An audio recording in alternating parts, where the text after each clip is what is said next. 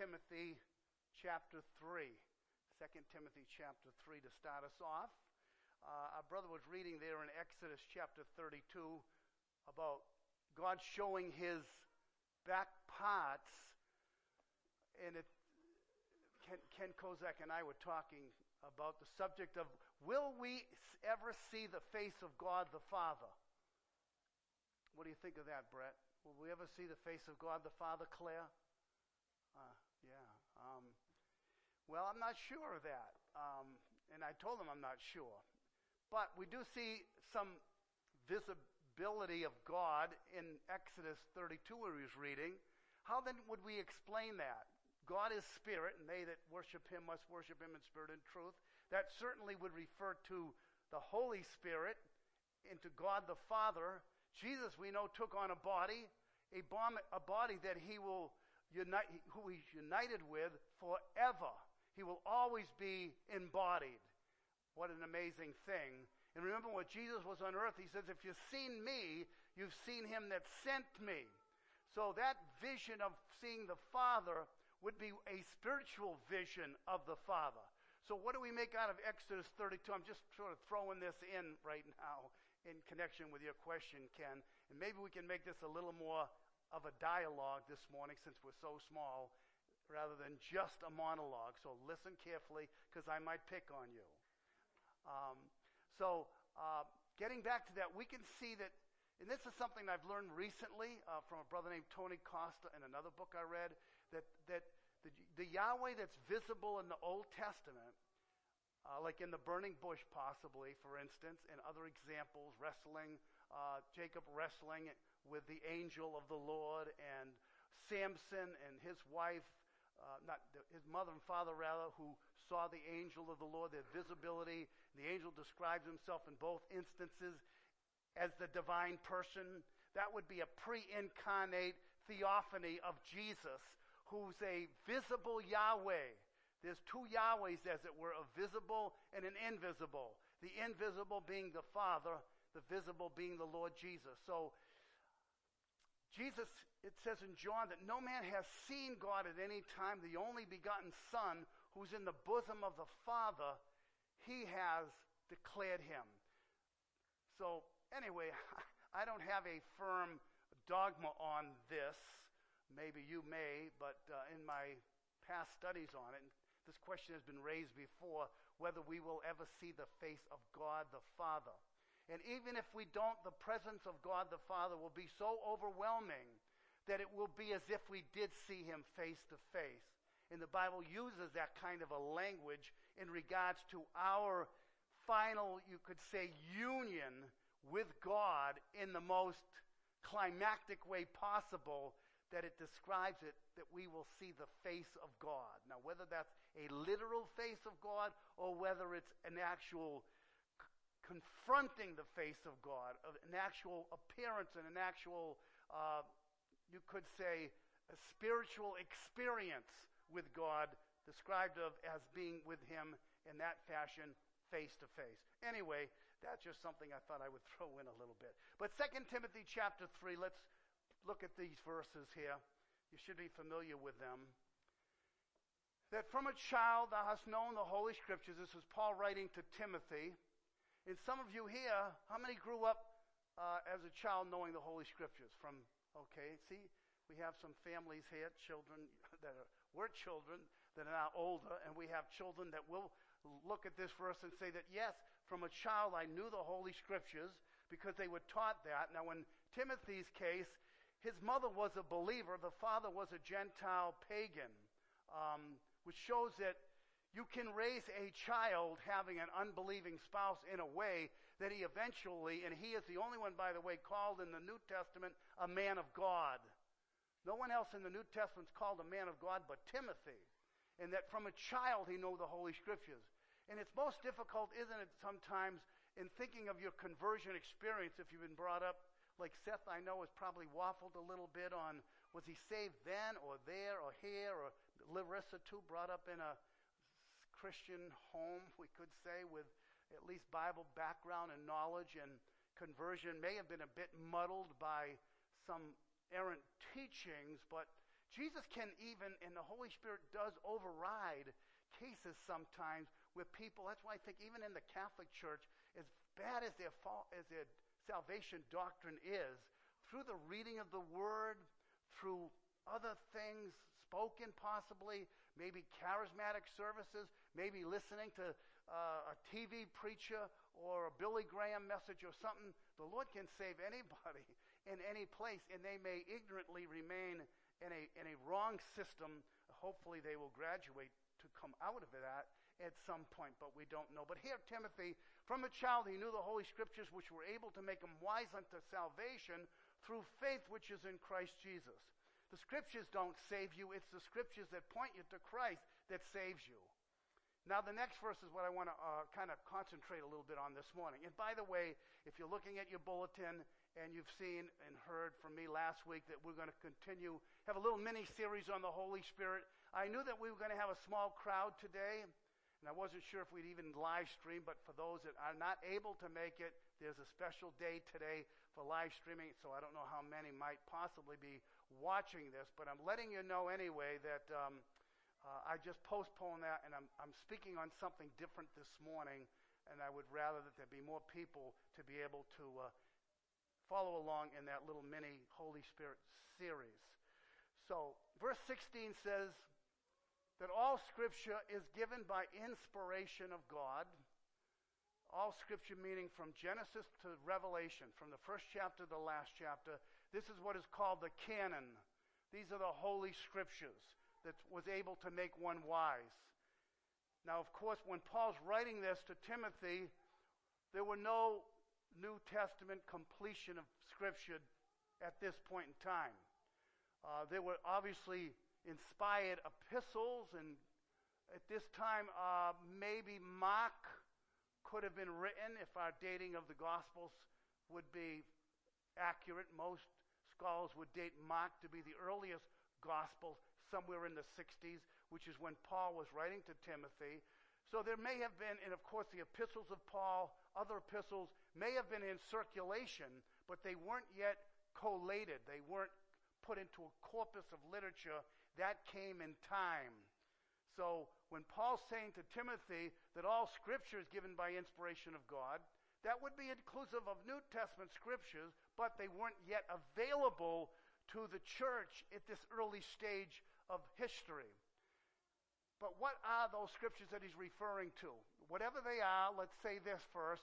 They're profitable for doctrine or teaching, for reproof, for correction, for instruction in righteousness. And it goes on to say that the man of God might be completely furnished with every good work. So that the Scriptures are competent to be able to inform us whatever we need for godliness.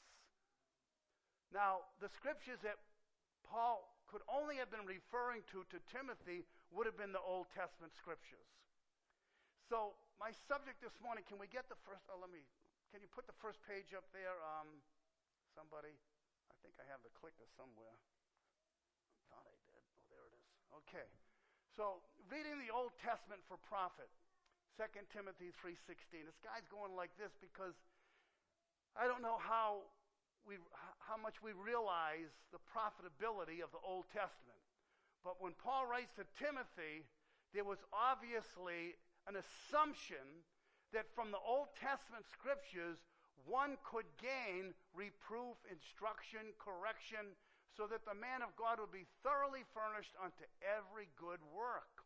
So there was nothing deficient in the Old Testament that couldn't equip the New Testament believer, Timothy namely, to be able to give instructions, corrections, etc.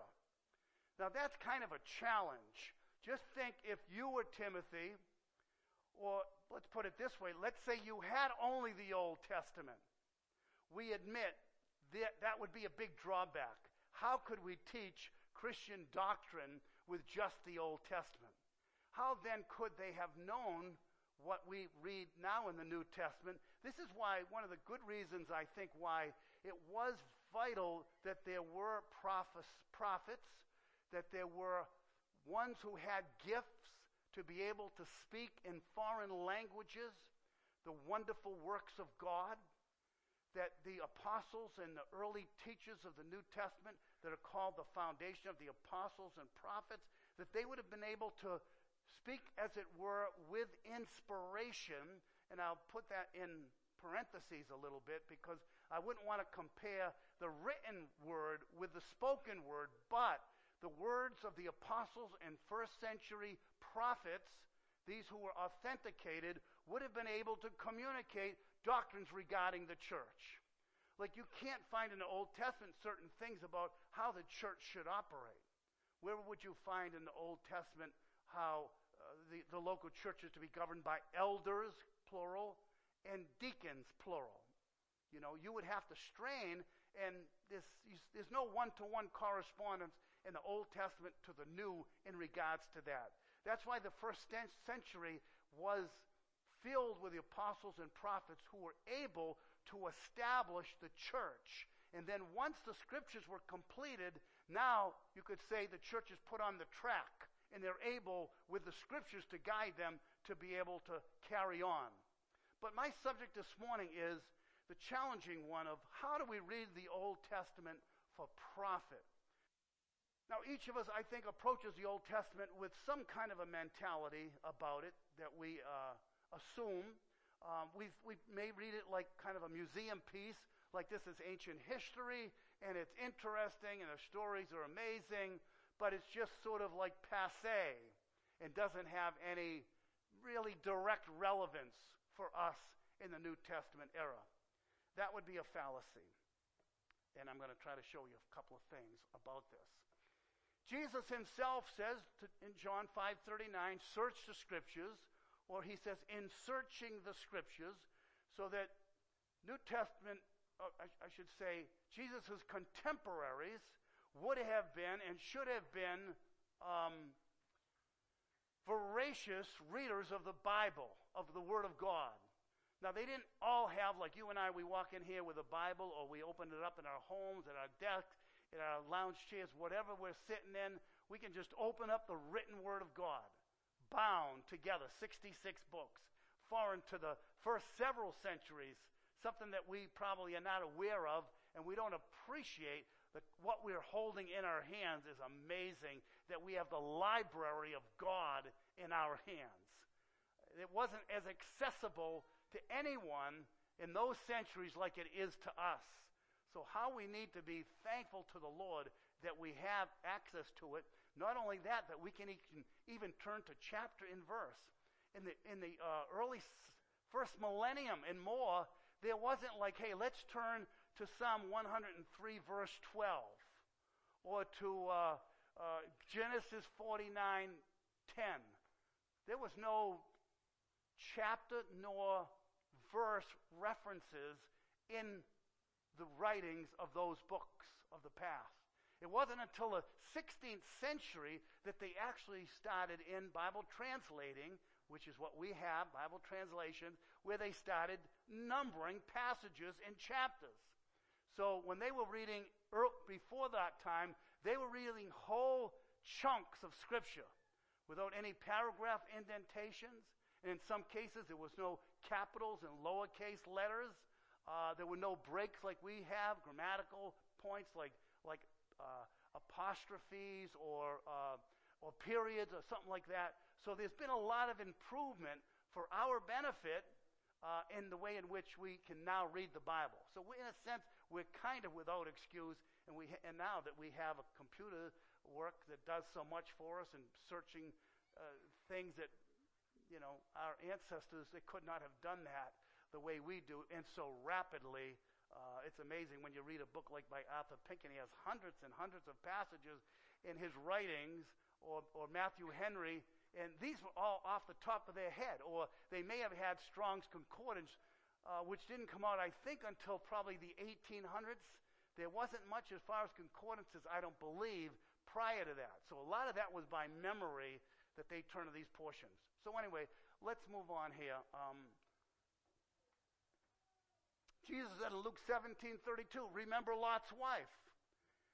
Again, the book that was finally put together in Luke was addressed to people with Jesus being quoted as saying, remember Lot's wife. He's obviously referencing the Old Testament, and there's some teaching that can be gained by thinking about Lot's wife. What happened to Lot's wife? Oh, I think I went by it. Yeah, there she is, right there.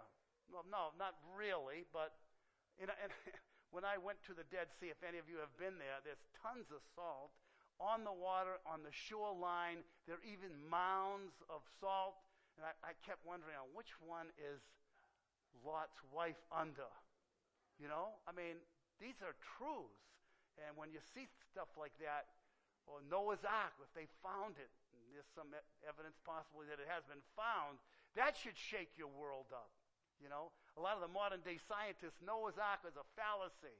Well, when archaeology digs up things and discovers things, now they have egg on their face because they can't explain what the Bible tells us is maybe somewhat miraculous. Nevertheless, it's factual, and we believe that. All right, so 1 Corinthians 10, Paul says about those that came through the wilderness out of Egypt, they were baptized unto Moses in the cloud and in the sea. You'd have to know something about the book of Exodus and how that passage connects itself to it. So I just want you to see there the correlation between what Paul's writing to the Corinthians about their association with the new Moses, the Christ, how that in our baptism we're baptized unto Christ in the cloud. You could say the cloud of witnesses, the cloud of truth of the word. But we are, what is said here is there's an identification. There's a consecration. What the Israelites saw when the Red Sea opened, and when Moses' hand went up with the staff and the Red Sea opened up like that, they had no choice but to say, wow, what a leader. I'm following him. God is with him. Now we know they failed along the way. They forgot about things like this, like we do sometimes as well. We forget about amazing things that God has done for us in our past, and we judge him sometimes by the things that are going on in our current life. And we fail to remember these glorious occasions when God demonstrated his power to us. Now, how about this verse? Moses sprinkled the scroll or the book in all the people. That's from Exodus 24. Does anybody know where that would come from? It's in the New Testament. It's quoted in Hebrews chapter 9. It makes reference to this. Now, what's my point? I'm trying to say that the New Testament is telling us the value of the Old Testament. Moses he sprinkled on the people and on the scroll that had been written with the commands that God had given to him. Blood and water was sprinkled on the people, and they came into the covenant. Now, what did Jesus shed on the cross when the soldier pierced his side? Mike, do you remember what came out? Blood and water, and we're talked about as the sprinkling. We're the sprinkled people of God with the water and the blood. So you see, there's an association there. So Timothy had the Old Testament books as his instructive books to be able to teach and to instruct so that the man of God, the woman of God, the people of God could be fully equipped. Now, when we read the Old Testament, it's not easy, and we have to be careful in over-spiritualizing the Old Testament. And if you see something that has a New Testament parallel in your mind, and I see a lot of them, and you probably do too from time to time, and say, oh, that matches with that. Or, for instance, like when Abraham was going to slay his son, and there was a ram caught with its horns in the thickets, and it takes the place. So you see a correlation there with Jesus becoming our substitute. We're the ones that we should have been punished. We should have been bruised and put to death and sent to hell. But Jesus, our substitute, caught with his horns. So you might see a spiritual parallel there. But if you don't have a New Testament corroboration of it, you might want to be careful. This is one of the examples where it tells us that Hagar, who was who? Abraham's concubine, right? She was an Egyptian. She was a slave. But she mothered some of Abraham's children, right? But she was not the free woman. She was the bondwoman. And Paul is making a parallel under inspiration of the Holy Spirit that Hagar stands for Mount Sinai. So that's an example of an inspired New Testament commentary about the Old Testament that we can say that Hagar is symbolical of Mount Sinai, which genders to bondage, like what she was. Anyway, there's a lot more meat to that than what I just said to you, but I have to move along. Now, turn with me to Numbers chapter 5. Numbers chapter 5. And before we start reading this, it's very obvious that there are big differences between the Old and the New Testament. We see numerous things, and I know you think of them, circumcision. We don't have to physically circumcise. There are dietary regulations. There are rules for Sabbath keeping, observance of holy days, and feast days. And we can figure that out, that those things have been climaxed and fulfilled in the life and the ministry of the Lord Jesus and the person of Jesus. For instance, he says, "Come unto me, all you that labor, and I will give you a Sabbath. I will be your Sabbath. You will have rest with me." So you could say that the literal Old Testament Sabbath was only temporary, and Jesus, when he comes, he's really the antitype of the Sabbath by being the one who fulfills how we rest. So that a particular day of the week is not one as it was in the past that had to be sanctified in such a way that you couldn't work, you couldn't do this, you couldn't do that, you couldn't even walk so many miles or whatever. And Jesus, of course, had a confrontation with his contemporaries over Sabbath keeping because they totally distorted it, and eventually it climaxed with Christ being the real rest for the people of God. So, for instance, in the Old Testament, I want to talk briefly to you about lots, for instance. How were things decided in the Old Testament? A simple example was on the day of Yom Kippur, the Day of Atonement, the high priest was supposed to take 2 goats. And on one of the goats, the lot would fall for him or for that goat to be this, and the other goat would be the scapegoat. One goat would be killed, and its blood would be brought into the holy place. The other one would be put into the wilderness. How was it determined? You have 2 goats, which the Lord is going to decide through Lot. How about Gideon, for instance? He wasn't sure whether or not he should fulfill a mission that God had called him to do. And he says, "Lord, I'm going to put this fleece out, and if the fleece turns all dew and the ground around it is dry, then I'll know it's your will." And God did what Gideon asked him to do. And then Gideon reversed it, and God still did it to confirm what he was initially commissioned to do. We don't see those kinds of things, do we, in the New Testament? Korah's rebellion, I was reading that this morning, how they brought their censers out, and the Lord came down and judged them because they were not acceptable to him. How about when Korah and the rest of them were rebelling against the fact that Moses or the Levites were the tribe that were to lead the people in priestly worship? So Moses says, "I want all of the heads of the 12 tribes to bring their rod." It was symbolic of the rod of that family or that tribe. And all the 12 rods were placed inside the tabernacle. For how long? For a day. And then the next day, the one that was budded was the one. How did that happen? God miraculously caused the rod of the staff of the tribe of Levi to bud. So there was no questions. God had made it visibly clear what his mind was in regards to who would be the priestly family. How about when there was sin in the camp and they had to go through the camp to discover there is sin. This is why we're not able to destroy the city of Ai. This is in the book of Joshua chapter 6 and 7.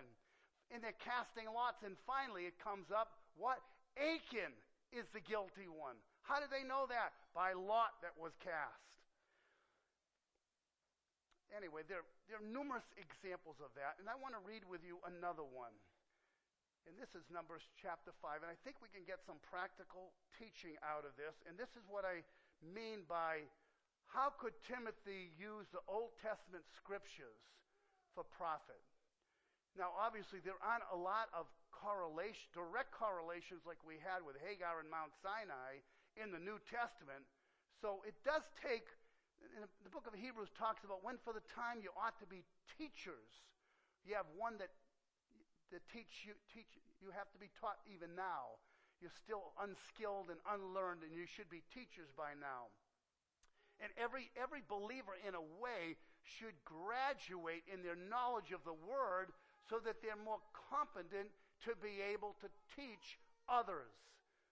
Not as necessarily a gifted teacher, but as a knowledgeable and informed one that can take the Word and can expound it, explain it to someone. So let's look at Numbers chapter 5, and can we go down to verse number 11? We should have started at verse 11. 5 and verse 11, if we can get that up on the screen. I'm reading the NIV here now. Okay, thank you. Then the Lord said to Moses, "Speak to the Israelites and say to them, if a man's wife goes astray and is unfaithful to him, so that another, where are we here? So that another man has sexual relations with her, and this is hidden from her husband, and her impurity is undetected, since there is no witness against her, and she has not been caught in the act." What does that make you think of in the New Testament? Who was caught in the act? Who? The adulterous woman. That's what they say when they bring her to Jesus. This woman was caught in the very act, and Moses said she should be stoned. What do you say? Well, there's no witnesses in this case. So what happens? Let's read on. If his feelings of jealousy, other translations will read, if a spirit of jealousy comes over her husband, and he suspects his wife, and she is impure, or if he is jealous and suspects her even though she is not impure. Now, what do we get out of that? A spirit of jealousy. God is acknowledging that a person can have what we would call a gut feeling. You ever use that expression? Have a gut feeling that so-and-so, or this is wrong, or I should do that, or this person's not, whatever it is, it's sort of like that inward spirit, desire, experience.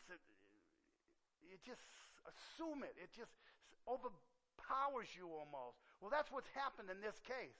The husband feels sure by the spirit of jealousy or a feeling of jealousy that's so powerful that he's instructed to do something about it, even if he's wrong about it, which kind of shocks you because of where this is going to go.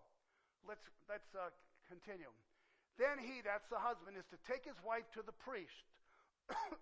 He must also take an offering of 1/10 of an ephah of barley flour on her behalf.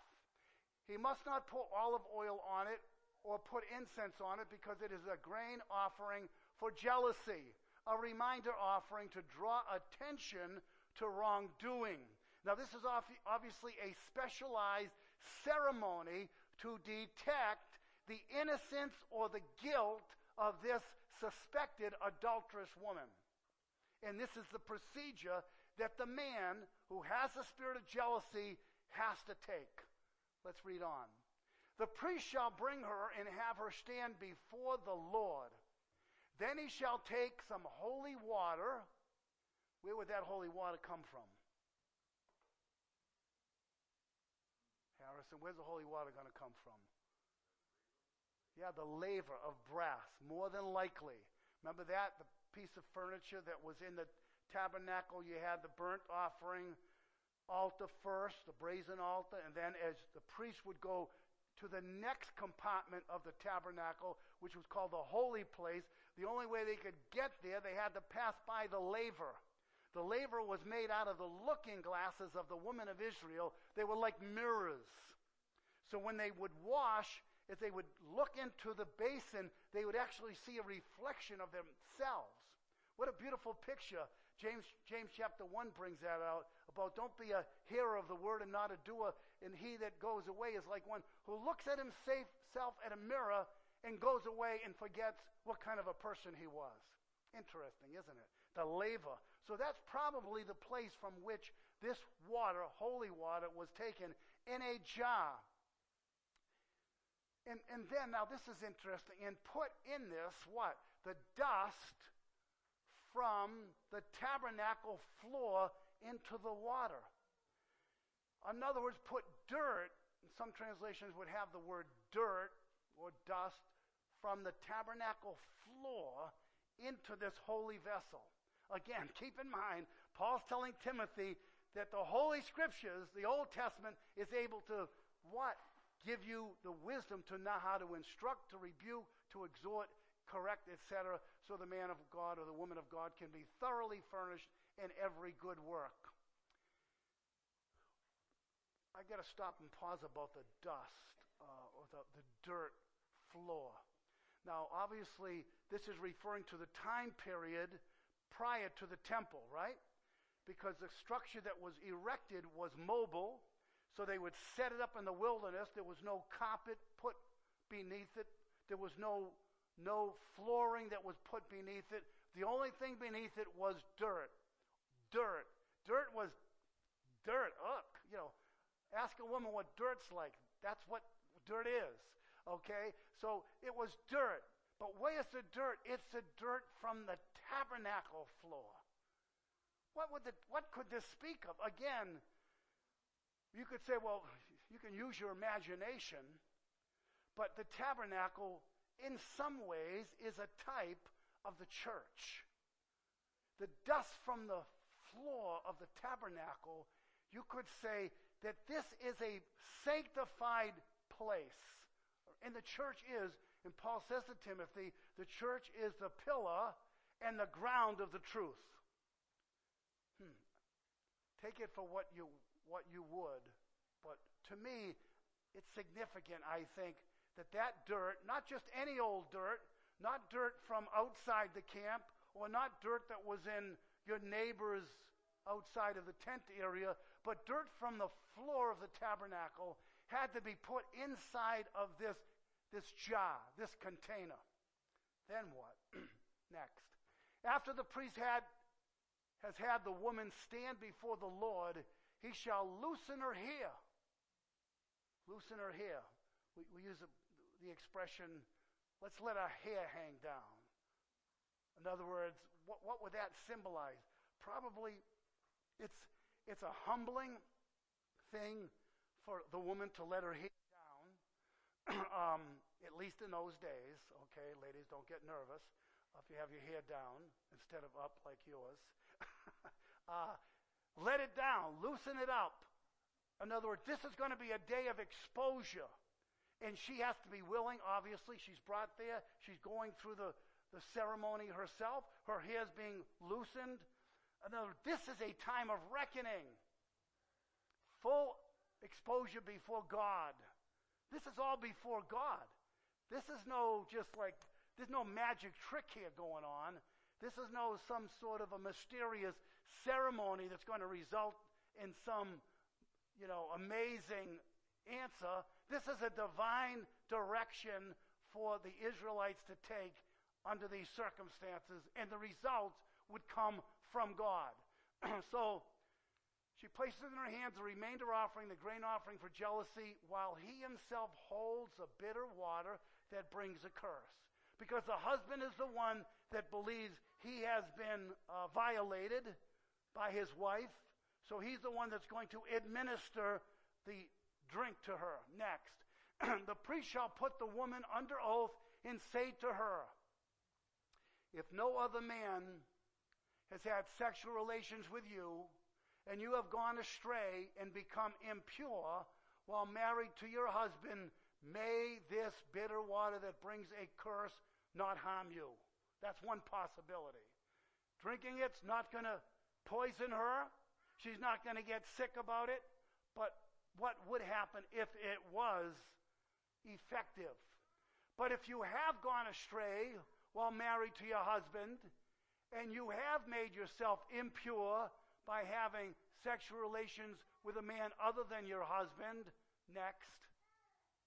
Here, the priest is to put the woman under this curse. And this is what would be said. May the Lord cause you to become a curse among your people when he makes your womb miscarry and your abdomen swell. Now, there was nothing worse for a woman to have a miscarrying womb. The Bible talks about the desire of woman. The desire of woman is to have a child. Some women have been deprived of that. My heart goes out to them when that's the case. But I think it's inbuilt every woman and every woman to want to bear a child.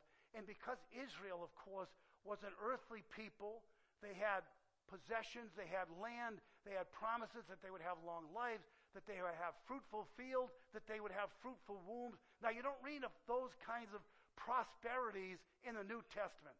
Our brother was reading in Psalm 103 about the Lord who heals all your diseases. Pentecostals have taken that and run with it, so that in Christian Science, of course, really takes it overboard, so that there's no such thing as a Christian getting a disease, because God has already healed you. You just got to name it to claim it. That's where they get things like that from, passages there in Psalm 103 and elsewhere, or fruitful fields, or fruitful wombs, and so on, or long life. That verse about long life is repeated in the New Testament. Anybody know where? Parents should know this one. Where does it say that you will have long life if you honor your mother and father? Ephesians 6 is correct. Now, is that a New Testament promise for us? That if we honor our mother and father, little ones, if you do that, are you going to have a long life? Well, what if you die young? Is that a judgment on you that you really didn't honor your mother and father? No. I think it's simply saying that that was a commandment that had attached to it a long life for the one who was honoring their mother and their father. But it's not a guarantee for people in the New Testament, because there's a transition that has occurred. We're blessed with all spiritual blessings in the heavenlies in Christ Jesus. Thank you. We're blessed with all the blessings of the heavenlies, whereas the Jews' blessings were all temporal things. The name that they had, the amount of territory that they had. These sorts of things were valuable for the Israelite. Not so in the New Testament. Paul talks about himself being poor, yet making many rich. He talks about himself as being a fool for Christ's sake. He says we are as the offscouring of all things. We're a theater to the world. We're humiliated. We're despised. We have no certain dwelling place. We spend a day and a night in water, a shipwreck. All these sort of, you could say, calamities that came on them. Well, this wouldn't be the norm for an Old Testament Israelite who God was blessing. But blessings in the New Testament are not construed in the same way, because we have come to a different level, you could say, of revelation. We call it progressive revelation, moving from the Old Covenant into the New Covenant. And there's a lot of different things we could talk about that have changed since then. Okay, let's finish this up now. The priest is to write these curses on a scroll and then wash them off into the bitter water. Now, we have another example, don't we, in the Old Testament, where they had to eat what was written. Do you remember where that was? In Deuteronomy. Maybe Ezekiel too, but in Deuteronomy, because they had broken the commandments, what Moses had done is he had smashed the tablets with the Ten Commandments on them, ground them to powder, and mingled it with water and made them drink of their iniquities. So this woman is expected to drink of it as well. It was going to go inside the water that was contained in that vessel. And he shall make the woman drink the bitter water that brings a curse, and this water that brings a curse and causes bitter water and causes bitter suffering will enter her. Next verse. The priest is to take from her hands a grain offering for jealousy, wave it before the Lord, and bring it to the altar. Keep going. The priest is then to take a handful of the grain offering as a memorial offering and burn it on the altar. After that, he is to have the woman drink the water. If she has made herself impure and been unfaithful to her husband, this will be the result when she is made to drink the water that brings a curse and causes bitter suffering. It will enter her, her abdomen will swell, and her womb will miscarry. Now, again, this is peculiar. It sounds really odd to us.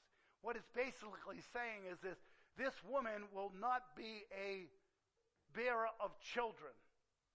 Her abdomen swelling, I believe, is in connection with having a miscarrying womb. Again, this is a severe judgment. Now, why wasn't she put to death? What New Testament, you could say, teaching do we get from this? In the mouth of 2 or 3 witnesses, every word is established. That's practical for us as a church. If there's a case that comes up within the church about someone being guilty of, say, I don't know, whatever, do we have 2 or 3 witnesses? That's very important. In this case, because there's not 2 or 3 witnesses, she can't be, if there were 2 or 3 witnesses, put to death. Like what they brought when they brought the adulterous woman to Jesus. It was confirmed from the Old Testament, Exodus 22, Deuteronomy 22, 24. She's to be put to death, taken in adultery, witnesses. But here there are no witnesses. But God, and this is why I'm trying to bring out how in the Old Testament God worked in ways, in a way that we kind of wish that he would work too. I mean, Israel had the benefit of what was called the Urim and the Thummim, that was this mysterious piece of whatever that was contained within the breastplate. And so if Israel wanted to know a certain truth about a matter, they could go and plead to God through the Urim and the Thummim, and a revelation as an oracle would come from that Urim and Thummim, which means lights and perfection, so that they would know the mind of God. What struck me the most about this whole thing is that the spirit of jealousy that comes on the person, and the conclusion is not what the spirit of jealousy that he felt was accurate. God proved that she was innocent, or God could have proved that she was guilty. But the fact that there's left the option that she could be innocent assumes then that the person who has a spirit of jealousy, it's a credible spirit of jealousy, a feeling of jealousy. And that person with that feeling of jealousy is instructed to go to the Lord in this way to get the conclusion of the innocence or guilt of that woman. Now, for you and I, the Bible says it's better to trust in the Lord than to put confidence in men. The heart is deceitful above all things, desperately wicked. But yet at the same time, we know that we have to act sometimes. Act on, we use the word maybe impulse, or having an inclination or a propensity to do this or to do that. Our conscience may, you could say, stimulate us in a certain way. And those things are not bad. They're real feelings. And it'd be nice if we could go through some kind of a ceremony to know, should I move? Should I stay? Should I marry this one? Should I not marry that one? Should I take this job or should I not take this job?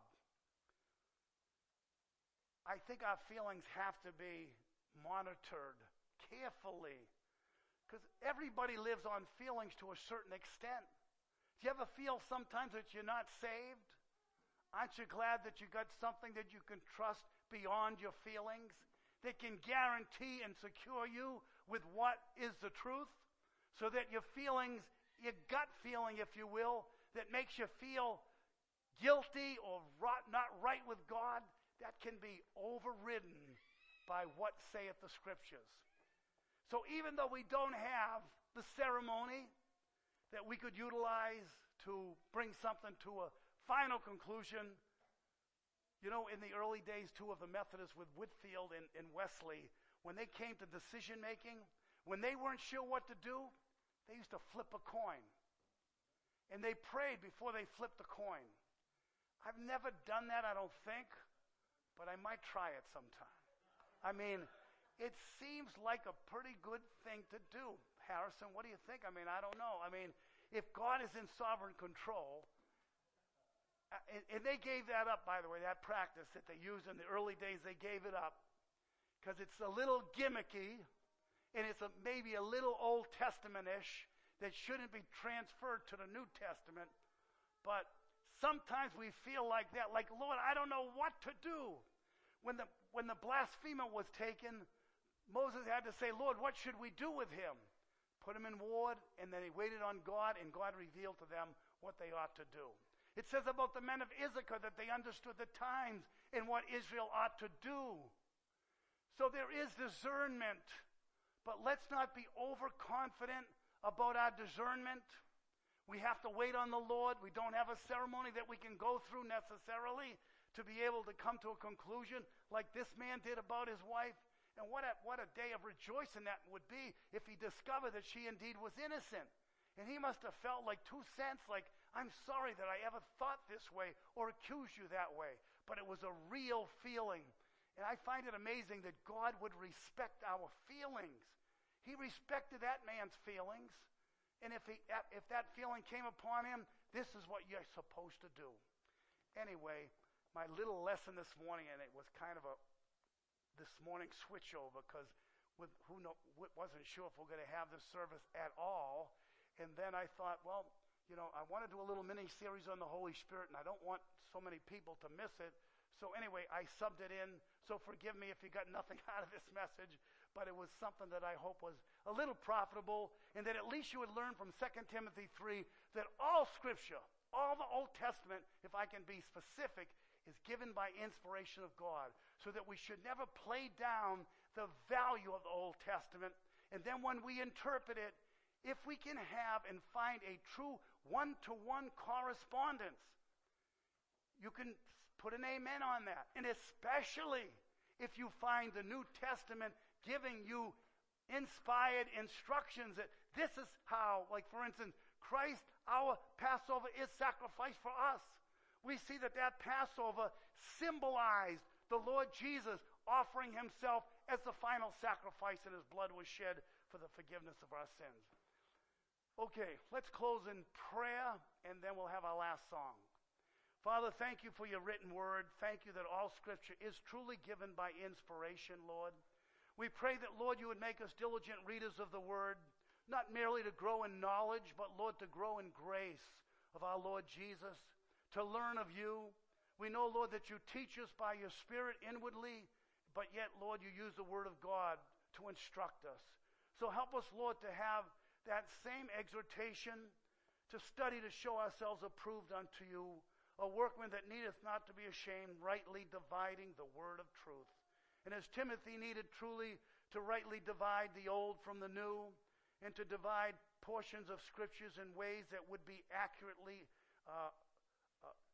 employed in the New Testament, may we, Lord, too, become more skilled in our use of the Word of God every day of our lives, Lord. We know that this is how we are to live, not by bread alone, but by every word. And so, Lord, give us help, we pray thee. Guide us and direct us as a church body. Show us, Lord, what your will is. Are we to move to Gulf Street? Are we not, Lord? Are we to stay here longer? Lord, whatever your will is, we pray, Father, as we have no answers, but we put everything in your hands, Lord.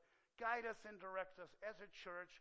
Give us love for one another, Lord, and give us a hunger and appetite for the Scriptures, that we might be able to build each other up on our most holy faith.